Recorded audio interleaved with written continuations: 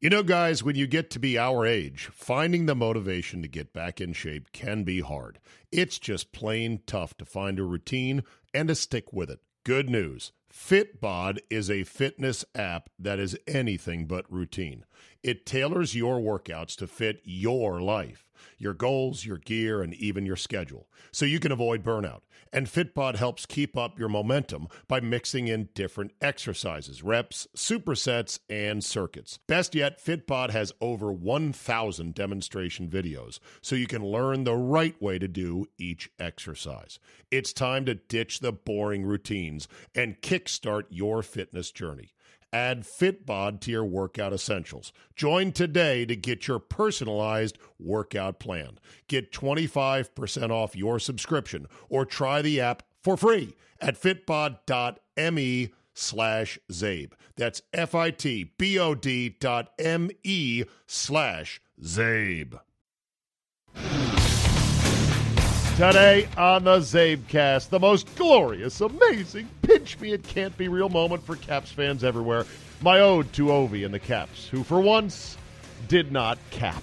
Drew Magary of GQ and Deadspin joins me to talk NFL owners, anthem, and safety rules, and why you may need longer grill tongs this weekend. If you've got 45 minutes to kill, then buckle up and let's go!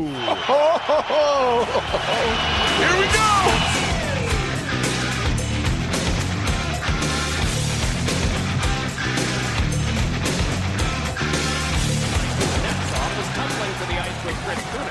Fed on to Kuznetsov to Ovechkin. Score! Alex Ovechkin at 1:02 elapsed time. It's 1-0 Capitals. Well, Tom Wilson with a big hit in the neutral zone forces a turnover. And you wonder how plays develop. Here comes Wilson. He takes Kunitz out. Now Washington's on to the transition. Wilson to Kuznetsov. Over to Ovechkin, and this thing goes short side elevation on Andrei Vasilevsky. Basketball players have their area, hockey players have their area, especially when you can shoot like Ovechkin. That's his area, he wastes no time, and it's hammer time for him. And with that, the route was on. Wow. Welcome aboard, everybody. Thursday, May 24th, 2018, and the Capitals dominate 4-0 to close out the Tampa Bay Lightning after it was darkest just before the dawn. A 7-0 run over Game 6 and Game 7 to advance to the Stanley Cup Finals for the first time in 20 years. And instead of 20 years ago getting a legacy team with legacy talent like the Red Wings, the Capitals will be getting a band of misfits and cast-offs who have become a league darling, and they'll do it in a city that never sleeps, Las Vegas, Nevada. I'm not underestimating Vegas, by the way. When I say misfits and cast-offs, I don't mean that like they can't play hockey. They're great. They're going through everyone in the playoffs like shit through a tin horn. 12-2 in the postseason, and Vegas is favored in the finals, minus 160. More on that in just a second. But, oh, yeah, we are, as I like to say, westbound and down. Yee-hoo! Eastbound and down, loaded up and trucking. Are we gonna do what they say can't be done? I told you, just like Burt Reynolds as the Bandit, you got to relax, man. We're going to figure out a way. We'll jump a creek. We'll drive through a bunch of mailboxes, jump some cars. We will escape, and we will figure out a way to get it done. God, does it feel good. The boys up their stick in Atlanta, and there's beer in Texarkana. What I like is that the best thing about all of this was that I woke up this morning and my first thought was, oh, yeah, that happened last night. That is so great. That happened. The Capitals won. There's more hockey to be played. It was all real, and it's all forever. That Ovi opening howitzer was something else. It just pierced the armor, basically, of Vasilevsky. It was not necessarily... It was not, for 99% of the league, or for 99% of the shooters in the league or skaters in the league, that shot is a nothing burger. Yeah, it's a one-timer, but it's coming from very deep on the left boards, above the circles. There was no screen in play, And it's not like Ovi picked a corner on it. I mean, he almost hit Vasilevsky in the chest. But because Ovechkin is that lethal, because his shot is so heavy and so quick off the trigger that it just snuck underneath the arm of Vasilevsky, kind of through his jersey, it was pure Ovi. It was so sweet. And then, of course, the Capitals got fortunate. Yes, lucky. Luck is not a bad thing. A little bit of puck luck.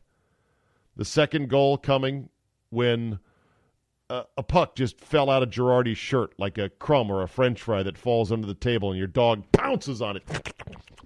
Burakovsky was right there to jump on that drop French fry of a puck and then buried it far side.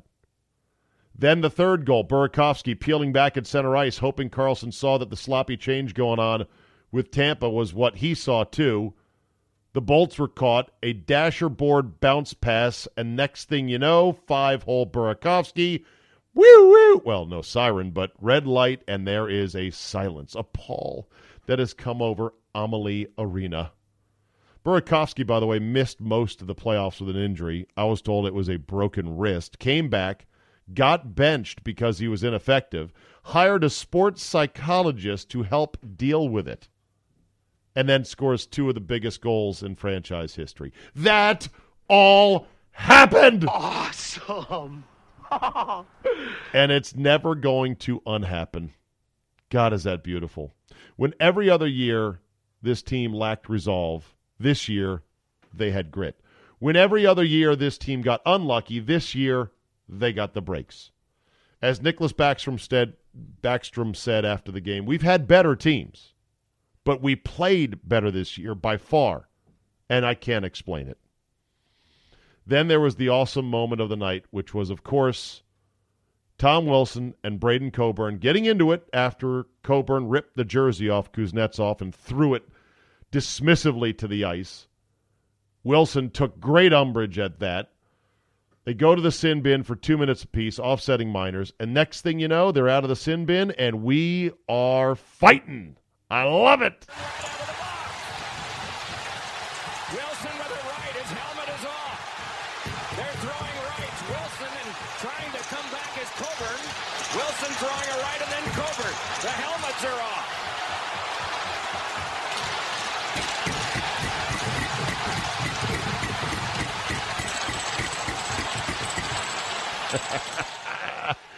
So good. So exciting. Granted, it was a terrible exchange. Wilson was way more valuable to us as a first-line physical winger, and to sacrifice him for 7 minutes, even against anybody, is probably a bad deal. But to do it against a third-pair defenseman like Coburn, not the best intelligent hockey play. But guess what? Who cares? Who cares about intelligent? That was a statement moment. That was an attitude moment, and that was awesome. Reminded me of this, by the way. He's playing great, which is crazy because he got in a full fist fight in the first minute of the game. But hey, as they say in hockey, let's do that hockey. Let's do that hockey.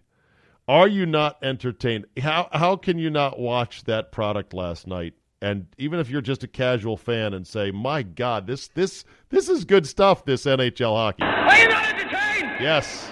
Are you not entertained? So many close calls for Tampa in this game, and I'm sure they're going to be heartbroken about it. And frankly, I don't care because it's about time they got their hearts broken. Yanni Gourde had a shot where the doorstep rebound was like the morning paper in the crease, and Cirelli comes swooping in. His stick got caught in just the wrong position, couldn't get a blade on it. That was a goal waiting to happen. Hedman had a blast that went off Eller's toe and then bing, rang the pipe. Hedman also had a crazy, nifty tuck around that Gourde couldn't connect with because, ooh, shocker, Juice and Orpik were doing their job and back-checking, and they were present, and they were committed in the crease to say, you know what, if this puck squirts in here, you're not getting a stick on it. Alex Killorn had a breakaway down 2-0 late in the second. It would have really lifted the building, would have energized everything, would have changed the game, but had a quick fire because he could feel Orlov closing hard, busting his ass to contest that breakaway. That prevented Killorn from being able to deke and take an extra second to go backhand because he had pretty much Holtby dead to rights. He had to quick shoot it. Even still, the quick shot, I believe, as I slowed it down, I didn't see a good slow-mo, I believe that Killorn's shot hit the shaft of Holtby's stick to stay out of the net. Again, a little bit of luck. Nothing wrong with it.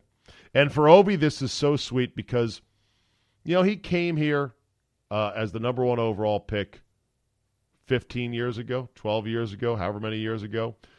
And he started scoring goals. And he has not stopped scoring goals. He is at 600 plus, and he is going straight to the Hall of Fame. He is tied for first all-time with 7 seasons in which he won the goal-scoring title. And when anyone criticizes Ovi, and there has been legitimate things to hit him with over the years, I always say, but yeah, if you like goals, though, you'll really like this guy. Because, goals are still the point of hockey. There's more to it, I know, but he's a goal scorer, a prolific one. So, yeah. Ovi also immediately started learning English once he came here. He insisted that he would be roomed with a English-speaking capital, which I loved right away. And his English is quite good right now. He went to Redskin games just to be part of the D.C. atmosphere, in which one game he went to, he was wearing a Clinton Portis jersey and a old-school novelty leather helmet that was burgundy and gold. And there's photos of him doing this. It's hilarious. He never once tried to fire a coach, even when he had to endure the Dale Hunter style of block 1,000,000 shots and let's go ahead and win 2-1 at best. He shrugged at guys like Mike Milbury who would take shots at him that were overboard, I think, to say the least. Here's one of the rants from Milbury. The pregame as well in it. I asked you about Alexander Ovechkin, if you still considered him a superstar. He gave a somewhat unconvincing yes, maybe a begrudging yes. And so therefore, I bird dogged this guy during the course of this game. When you have great talent, it comes with great expectations and accountability. If you put him up to those 2 standards tonight, he fails the test miserably. This is an awful display of hockey by Alex Ovechkin. He should be ashamed of himself. A blind pass, 8-year-olds don't do this in the offensive zone. No fight in this guy along the wall here. I know they played 3 and 4 nights, but that's no excuse. And when you're a big star like this, you don't have to act like a baby. This is ridiculous embellishment. He should be embarrassed by this, and so should his teammates. That is silly. That you get up and act like a man, for God's sake. And this one, move your butt along the wall. You're just standing there. I've seen this for 3 years. You'd think somebody would figure this out and tell him that he's got to move. And look at the effort on the back check there. Are you kidding me? This is a guy that makes a ton of money. He owes it to his owner. He owes it to his coach. And watch him line change on the goal. That is inexcusable behavior, unacceptable for a coach, especially a rookie coach like Adam Oates. That guy ought to be held accountable. And today, they pull Braden Holtby. And Ovechkin's going to play the whole third period. Yeah, and after he got hit in the head, how many minutes did he play on that power play? He played all 2 minutes. Yeah. All 2 minutes. Disgusting. Any chance that this team makes the playoffs if he continues to play like this? Not like that. Backstrom's already playing that way. He's not going to play like that every night, but God almighty, that's just so disheartening to see a player with that kind of talent fall that short in terms of effort. All right. Take a deep breath. Everybody calm down. Right. Mike's getting upset. We're going to break. That was Mike Milbury. I believe that was 2013. And look, a lot of this, I watched the highlight reel of those plays, and there were some really shit plays, and there was definitely Ovi coasting around on 2 skates, not giving effort. We all know this. And I'm not saying the criticism is not warranted, but that is just over the top. It's been sweet to have to see Milbury, who still does not like Ovi, just swallow a fistful of tacks and have to give out praise to Ovechkin, who was huge. And by the way, I love Dadvechkin more than any other version. Ovi with his salt hair on the temples is so great. Dadvechkin is what I call him. Also, along the way, Ovi had to endure 1 million articles written about him being a dirty player, or tons and tons of yak about how he's not in Sidney Crosby's class. He has had the Northeast media and Canadian media at times saying he is unworthy of being in Washington because we are rubes that don't appreciate or understand hockey. And he has persevered all the way through it. It's just beautiful. So here we go. To Vegas we go. The Golden Knights are your favorites at, I think, minus 160 or so. Gil Alexander will talk to us. I'm going to get him on the phone, talk about the exposure the Vegas books have if Vegas wins the Stanley Cup. A lot of futures bets were laid on Vegas to win it all, so they're trying to offset some of that by also making them the series favorite. I think it's more of a pick'em series, minus 110, plus 110. Golden Knights did beat the Caps twice this year, 2-0, and they're 12-2 in the playoffs. They're killing guys. But I think we got a great chance to win this thing. I just don't. I think there's a very good chance, a 50-50 chance that Vegas's chariot turns into a pumpkin right here. Like, literally, I don't want to say it. Can I say it? I think the Caps could sweep them. What? What the hell did you just say? I'm just saying, man. I'm just saying. I feel like we got that mojo. We got that stink. And yes, Ovi grabbed the Prince of Wales trophy. This thing, the Prince of Wales, the whole thing about don't touch that trophy. That's not the one you want. That was debunked. Someone said it was debunked when the Penguins didn't touch it back in 2007 and lost, then did touch it in 2008 and won. And so that one's pretty much done. I think it has about the accuracy of Punxsutawney Phil and Gobbler's Knob and Stupid Groundhog Day. Grab it, don't grab it. Ovi grabbed it, skated around with it, and he's like, this is great. Dragged it onto the plane. Picked it up, dragged it on the plane. One more thing about last night. Doc Emmerich calling handshake lines is some of the most pure improv poetry in sports broadcasting. It is just, mwah.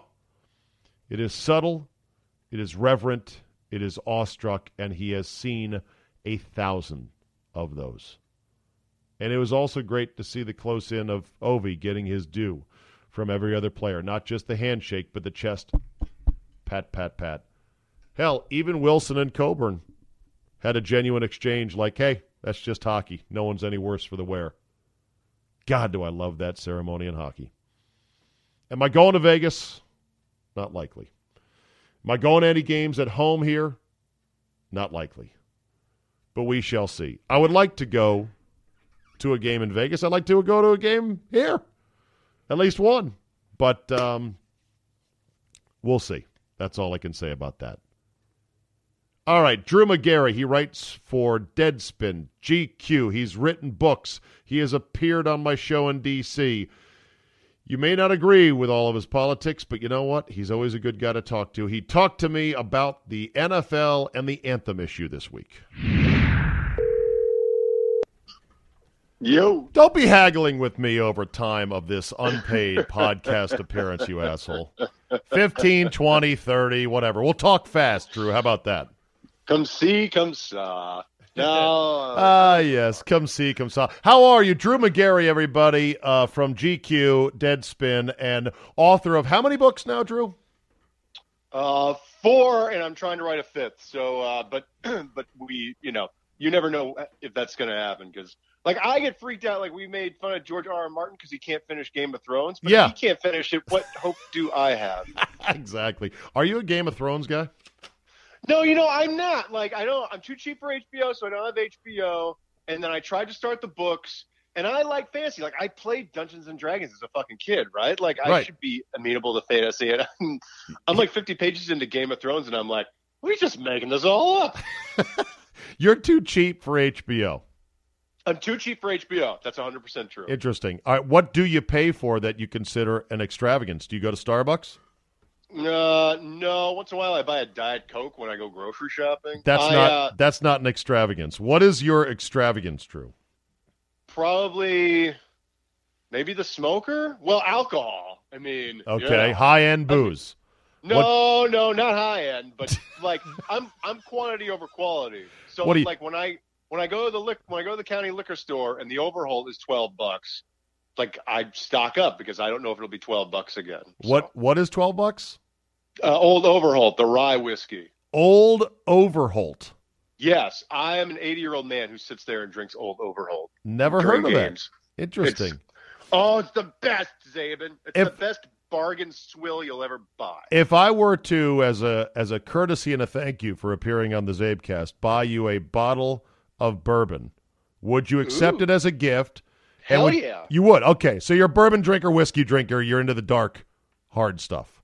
Yes, the sweet, sweet brown liquor. Oh, yes. As Ron Burgundy once said, Scotchy, Scotchy, Scotch. Tastes so good in my belly. Yeah, I love the bourbon and the rye. I love both of those. All right. I will work on that for you. So I had to talk to you because it seems like the NFL owners who you have written about and so eloquently with such devastating critiques can't still get their arms around this anthem issue.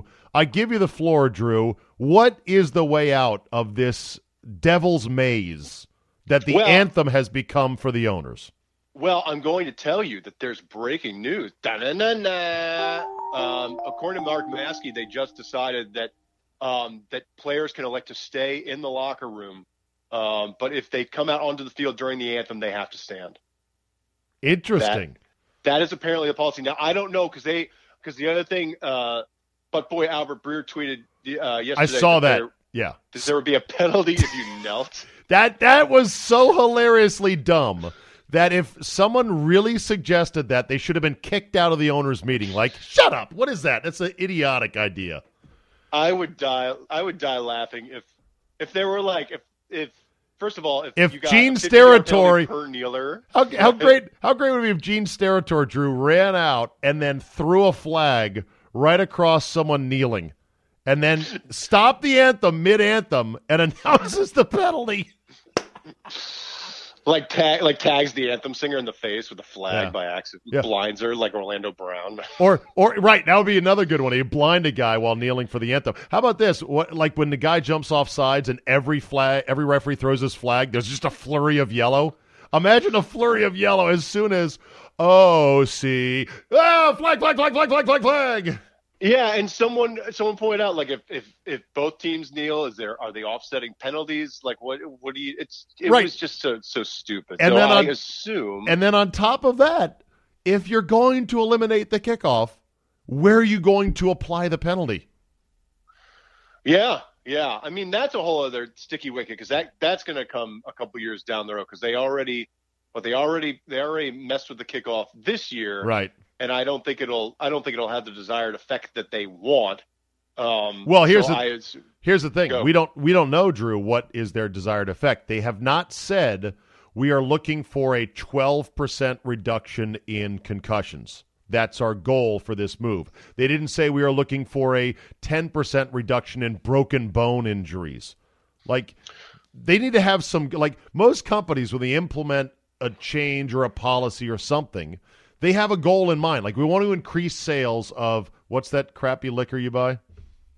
Old Overholt. Yeah, we want to increase sales of Old Overholt by 20%. So we're going to put it on sale in the liquor store next to Drew McGarry's house for the next 3 months. And then they track that and they go, okay, good, this is working. We're going to keep doing this. I don't think the NFL, Drew, has any benchmarks of what they want to see. Well, and they can't because quantifying head injuries is as difficult today as it probably was 10 years ago in the NFL. The NFL will put out literature saying we've reduced head injuries by X%. It's bullshit. They don't know because diagnosing a concussion is so difficult because grading the severity of the concussion and spotting a concussion is also so incredibly difficult. So it's all, it's all gobbledygook and horseshit. What they're looking for is, does the play look safer on television? Right. And can we avoid maybe one spectacular injury that we don't want to be leading the Today Show the next morning?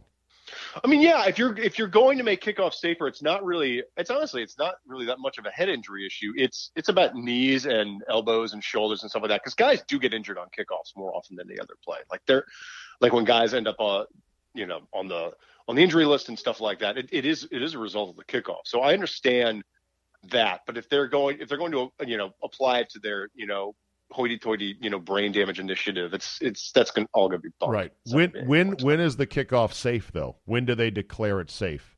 With this round of tweaks, I saw the animation that shows how it's going to look, and the first thought I had, Drew, I don't know if you saw the video. My first thought was, Oh, fuck, there's 6 more ways to get a penalty on the kickoff now. You're lined up not in the right slot. There's a double block here. You were running at the start, and that, I'm like, great, this is going to be fun. Yeah, and now they have the head lowering rule, and it was amazing. There was a statement from Troy Vincent exactly yesterday. I want to bring this up. Yeah, go ahead.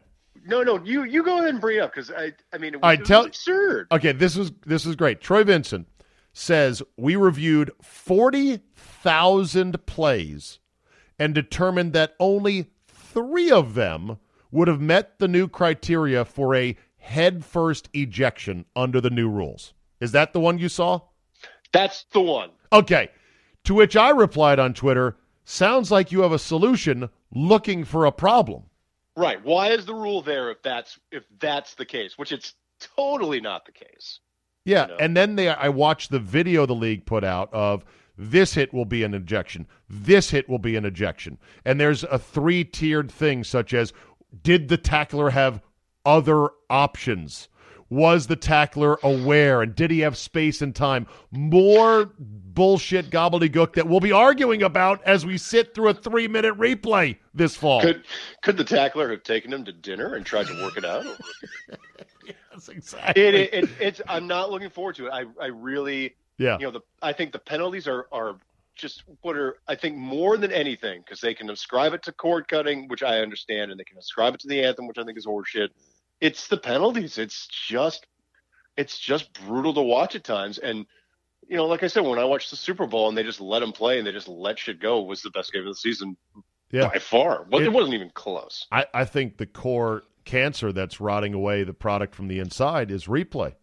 And I've been hammering this, and I believe your Albert Bernenko wrote a wonderful explanation, did he not? I agree. Bernenko's with Deadspin, right? Yeah, I have come around. But you've come around, okay. I was a replay advocate for so long, and I always thought replay was the way to go. And the way it's been applied is so clumsy and stupid and just pointless that I would prefer that there's no replay at all in any sport. There's just no point. Yes. I don't see the value of it. Albert wrote on May 1st under the Adequate Man banner of the suite of sites. What is Adequate Man, by the way?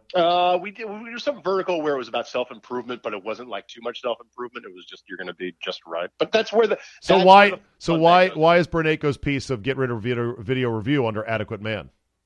Because I'm on sabbatical from Deadspin this month, and he hosted the Fun Bag. Oh, got it. I see it right there. Goes into that slot regardless of whether or not it's sporty. I know it's very convoluted, and my parents also don't understand it, but you'll just have to ride with it. What Albert wrote was the actual sports feat, i.e. the football, is no longer allowed to be the substance of the game. The substance now happens in the review booth, and the playing surface on which the outcome of the game is decided is made up of soft tissues of the review official's eyeballs. That's some great writing right there, by the way. Yeah. You end up, I don't want to watch a great feat of athleticism and have that horrible feeling in my gut that I can't enjoy it right away, that I have to sit there and wait. And everything is a wait now. Flags. Everything is a wait. Every verdict on every great athletic play gets appealed now. And that has just gutted a lot of the joy of the game. But we'll still watch. We'll still watch. And the other thing is that I don't think it's corrected mistakes the way that they have anticipated. Because I think the idea was to get obvious calls right. Yes. And to do it expeditiously, but it has been applied now to the most piddly shit ass stuff. And it stuff where you really, chances are when the refs suck, it's going to be a bit of a wash. The odds are that it will favor the home team a little bit because that's just the way it is. But that's kind of it. And that's just you take that as the cost of doing business. And I'm fine with that. All right, let me get back to the anthem real quick before it gets lost. So if this is indeed the new policy, as was tweeted out on Wednesday morning, that players will be told if you want to come out for the anthem, you can, but you must stand. Otherwise, you should stay in the locker room. If that's the new policy, what will happen, Drew? I don't think anything. I think I think that probably goes about as far to solve the problem as they're going to get, because they don't want it visible to their fans, because they don't want, Bobby the Bills fan getting his panties in a bunch up in the top row or whatever because someone didn't respect Merca enough. So I think they want the visual gone. But do you think that ends it, though? Like, don't you think that there will be a player that says, hey, they're taking away my stage to affect social change, and I am going to come out and I am going to kneel, and then what are they going to do about it? Well, they'd probably fine him, and I don't think there's a player who will want to get fined 16 games in a row. Probably not. Okay. Probably not. I think they'll probably do it. I mean, my preference would be that they don't have players out for the national anthem, because they didn't have them out until the mid 2000s. Right. And it's all bullshit. It's all just Super Bowl-ifying the introduction to every fucking regular season game when it doesn't need to be. Agreed. Agreed. That would be my solution. I would go back to, I would put out a statement as a league saying the national anthem is a ceremony for our fans as part of the overall game experience. It'll take place 10 minutes prior to kickoff, and that's that, and say this is the way we used to do it. And you're going to get some people that say, surrender, retreat, and of course Trump's going to tweet about it and whatever, but guess what? Take the L, as the kids say, and move on. Take the PRL and move on. It'll be over because everything fades nowadays. Nothing lasts forever. This is the only issue that's lasted for 2 fucking years. Yeah, I agree. It would go away to me in a heartbeat. I mean, people would piss and moan about it, but still playing the anthem. I get tired of the field size flags, and just have an elementary school girl come out and sing it and wave a little flag on a stick, and then everyone lets out a fart, and then you get on with it. An alternative could be, as soon as the first half ends, someone comes out and sings "God Bless America," which is not the anthem. Oh, I hate that song. I fucking hate that. Yeah. All right. Do I have another? The Yankees basically ruined that song. Did they really? Yeah, because they play it on the 7th-inning stretch, and they'll throw you in jail if you cough during it. Okay. How about Lee Greenwood's "God Bless the USA"? I'm saying America the Beautiful. That's if you want the America the Beautiful. So you have somebody come sing America the Beautiful as soon as the first half ends, because the players are all running in to get their bodies duct taped together and some Gatorade down their throat, so they can't be out there. And it's the new thing is the halftime "God Bless America." Yeah, I wouldn't have an issue with that. Then you're not hiding it per se, but you're placing it inconveniently out of the reach of players who might want to show a display of protest. That's fine. And so long as they keep the NFL halftime the way it is, because it's perfect, and I don't want them going the college route and having a halftime that's 90 minutes long. Yeah. Is it football season yet, Drew? No. No. When does football start, Drew? I'm so starved for football. I really now, well, it starts for me really in July, because I really have to start putting Why Your Team Sucks together then, because it's such a beast. It's a great series, though, for God's sakes. Don't ever stop doing it, by the way. I know I'm Please. stuck. I have to do it now, so I'm fucked. And you have to update it every year, right? I know. Because there's always something new. Yeah, and some teams don't do anything, and then it's like, what do I do with the Steelers? They're the same asshole team they were for the past 18 years. They are, but you've got the Big Ben Mason Rudolph thing, which I'm sure will be front and center on the Why Your Team Sucks for the Steelers. Yeah, and he sucks. I genuinely wished he had retired. I really wish he had retired. I'm beside myself. He didn't just piss off and go away for good. I talked to, Steeler fan Jay said to me yesterday, he goes, man, I can't stand him. I'm like, I wanted to trade him back when, the whole thing in Georgia came up. And I said, right. And I said, yeah, that's nice sentiment. You're fucking crazy. It's a starting quarterback. You just got to roll with it. I said, he exhausts you now. You hate him now. He's such a drama queen, but you'll miss him when he's gone, because there's only a few of those guys that are certified starters in the NFL. No, I mean, that's true, but, and I would have understood the Steelers fans who were who didn't want him traded back when the Georgia stuff happened, because it's whatever. I get the homerism there. but he's old. He's an old bag of shit now. Just get rid of him. And his teammates can't wait for him to go. Like the second he leaves, they're just gonna be so much shit talked about him. I could not be more excited. Going to be the floodgates opening. All right, real quick, because I know you're pressed for time, and I got to get you that bottle of whiskey. LeBron versus MJ. I know you, of all people, love those kind of debates, don't you, Drew? I don't mind them. I'm more open to that now than I was pretty hard line about Jordan because I came up with Jordan. And you and I are the Jordan generation. Yeah, no one was ever gonna match him. There's a powerful nostalgia attached to him, in which we overlook wide swaths of negative information. Yeah, or you ignore the accomplishments of someone like LeBron, and you start applying sort of very unrealistic standards. It was the same thing to me. It was the same thing when Brady had, I believe he was 3-2 in Super Bowls before that Seattle one. And so to me, it was like, well, it's not Montana yet. Montana was 4-0 in Super Bowls, It's like, you know enough now as a sports fan to know that you can't always, just do the ring tally. Right. To gauge whether or not one player is better than the other. And so I'm not as hard line about it. People want to say LeBron's the GOAT now. I really don't. Well, LeBron has obliterated all these records like a tidal wave.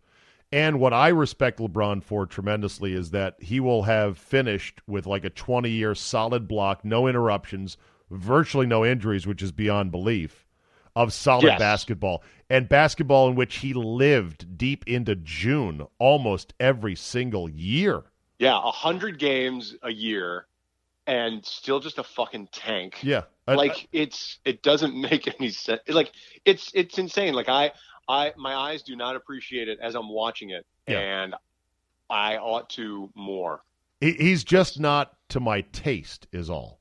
His style and his generation is not to my taste as it is to Jordan, but Jordan is such a nostalgia play for me that's the difference. So well, and the other thing is, I think there might be a markedly different style of play from when he was winning titles with the Heat as to now. Because he was deferential in the Heat and deliberately so, and in a good way, and it paid off for him. But he has,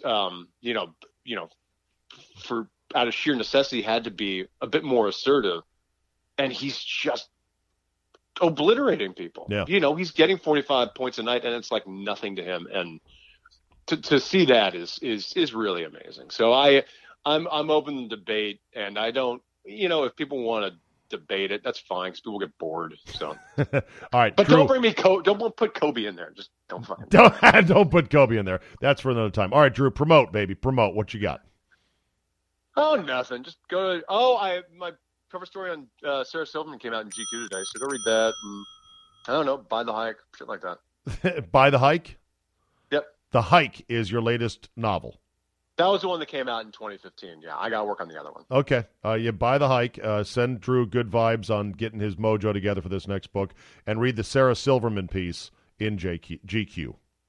Right? All right. Yeah. All right, Drew. You're the best, buddy. Thanks, pal. Thanks, Abe. Bye. All right, we'll talk to you. Just to follow up on my conversation with Drew, I taped that Wednesday morning when you heard him say, breaking news, looks like the NFL has a new policy. Well, by Wednesday afternoon, the policy was being torn and tattered and shredded, almost like Old Glory herself over Fort McHenry.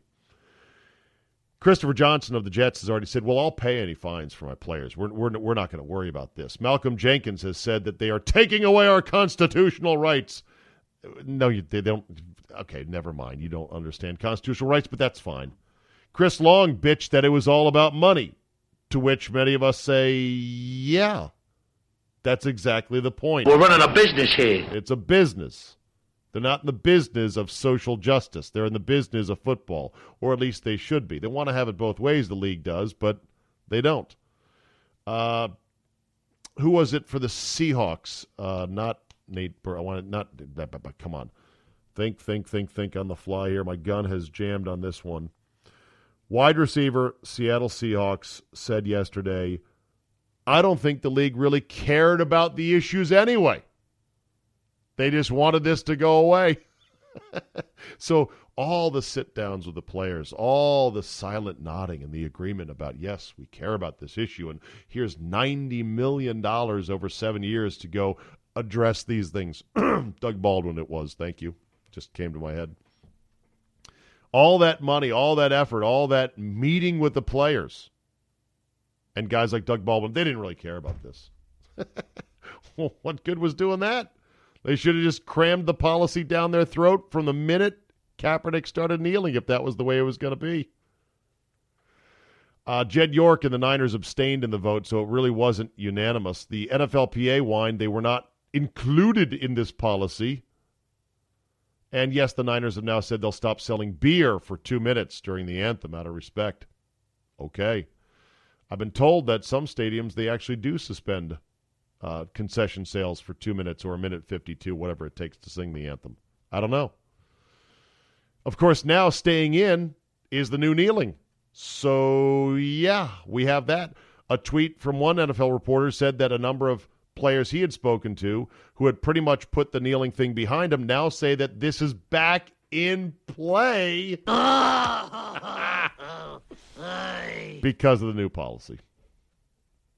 And they pay Roger Goodell $43 million for leadership like this. Wow. Finally, we'll truly end with this.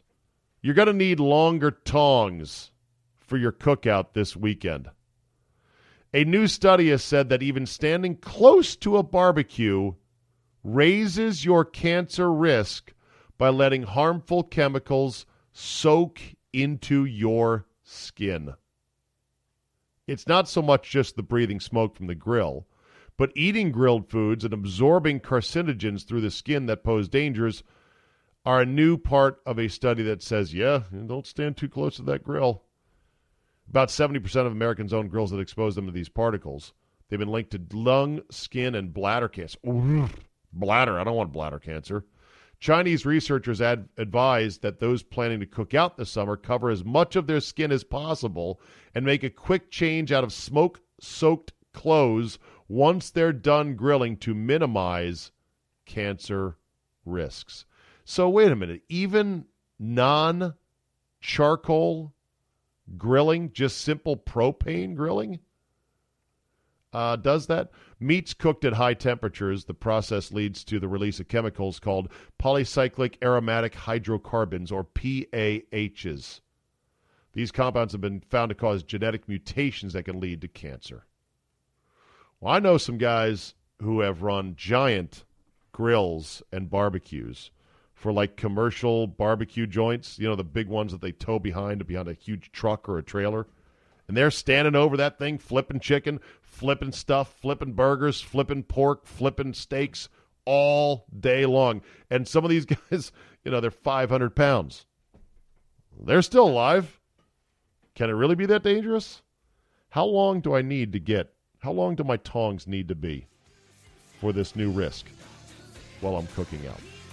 That'll do it for today. Thank you for listening. Do me a solid. Tell 2 friends that everything else is crap, and this Zabecast here is the bomb. Sports radio can be boring. This is not boring. It's fun. It's lighthearted. And it's quick. It's less than an hour. Leave a positive review. Download, subscribe to all the major podcast outlets. Thank you for listening. Go Caps! We're going to the Stanley Cup Finals, and we will see you next time.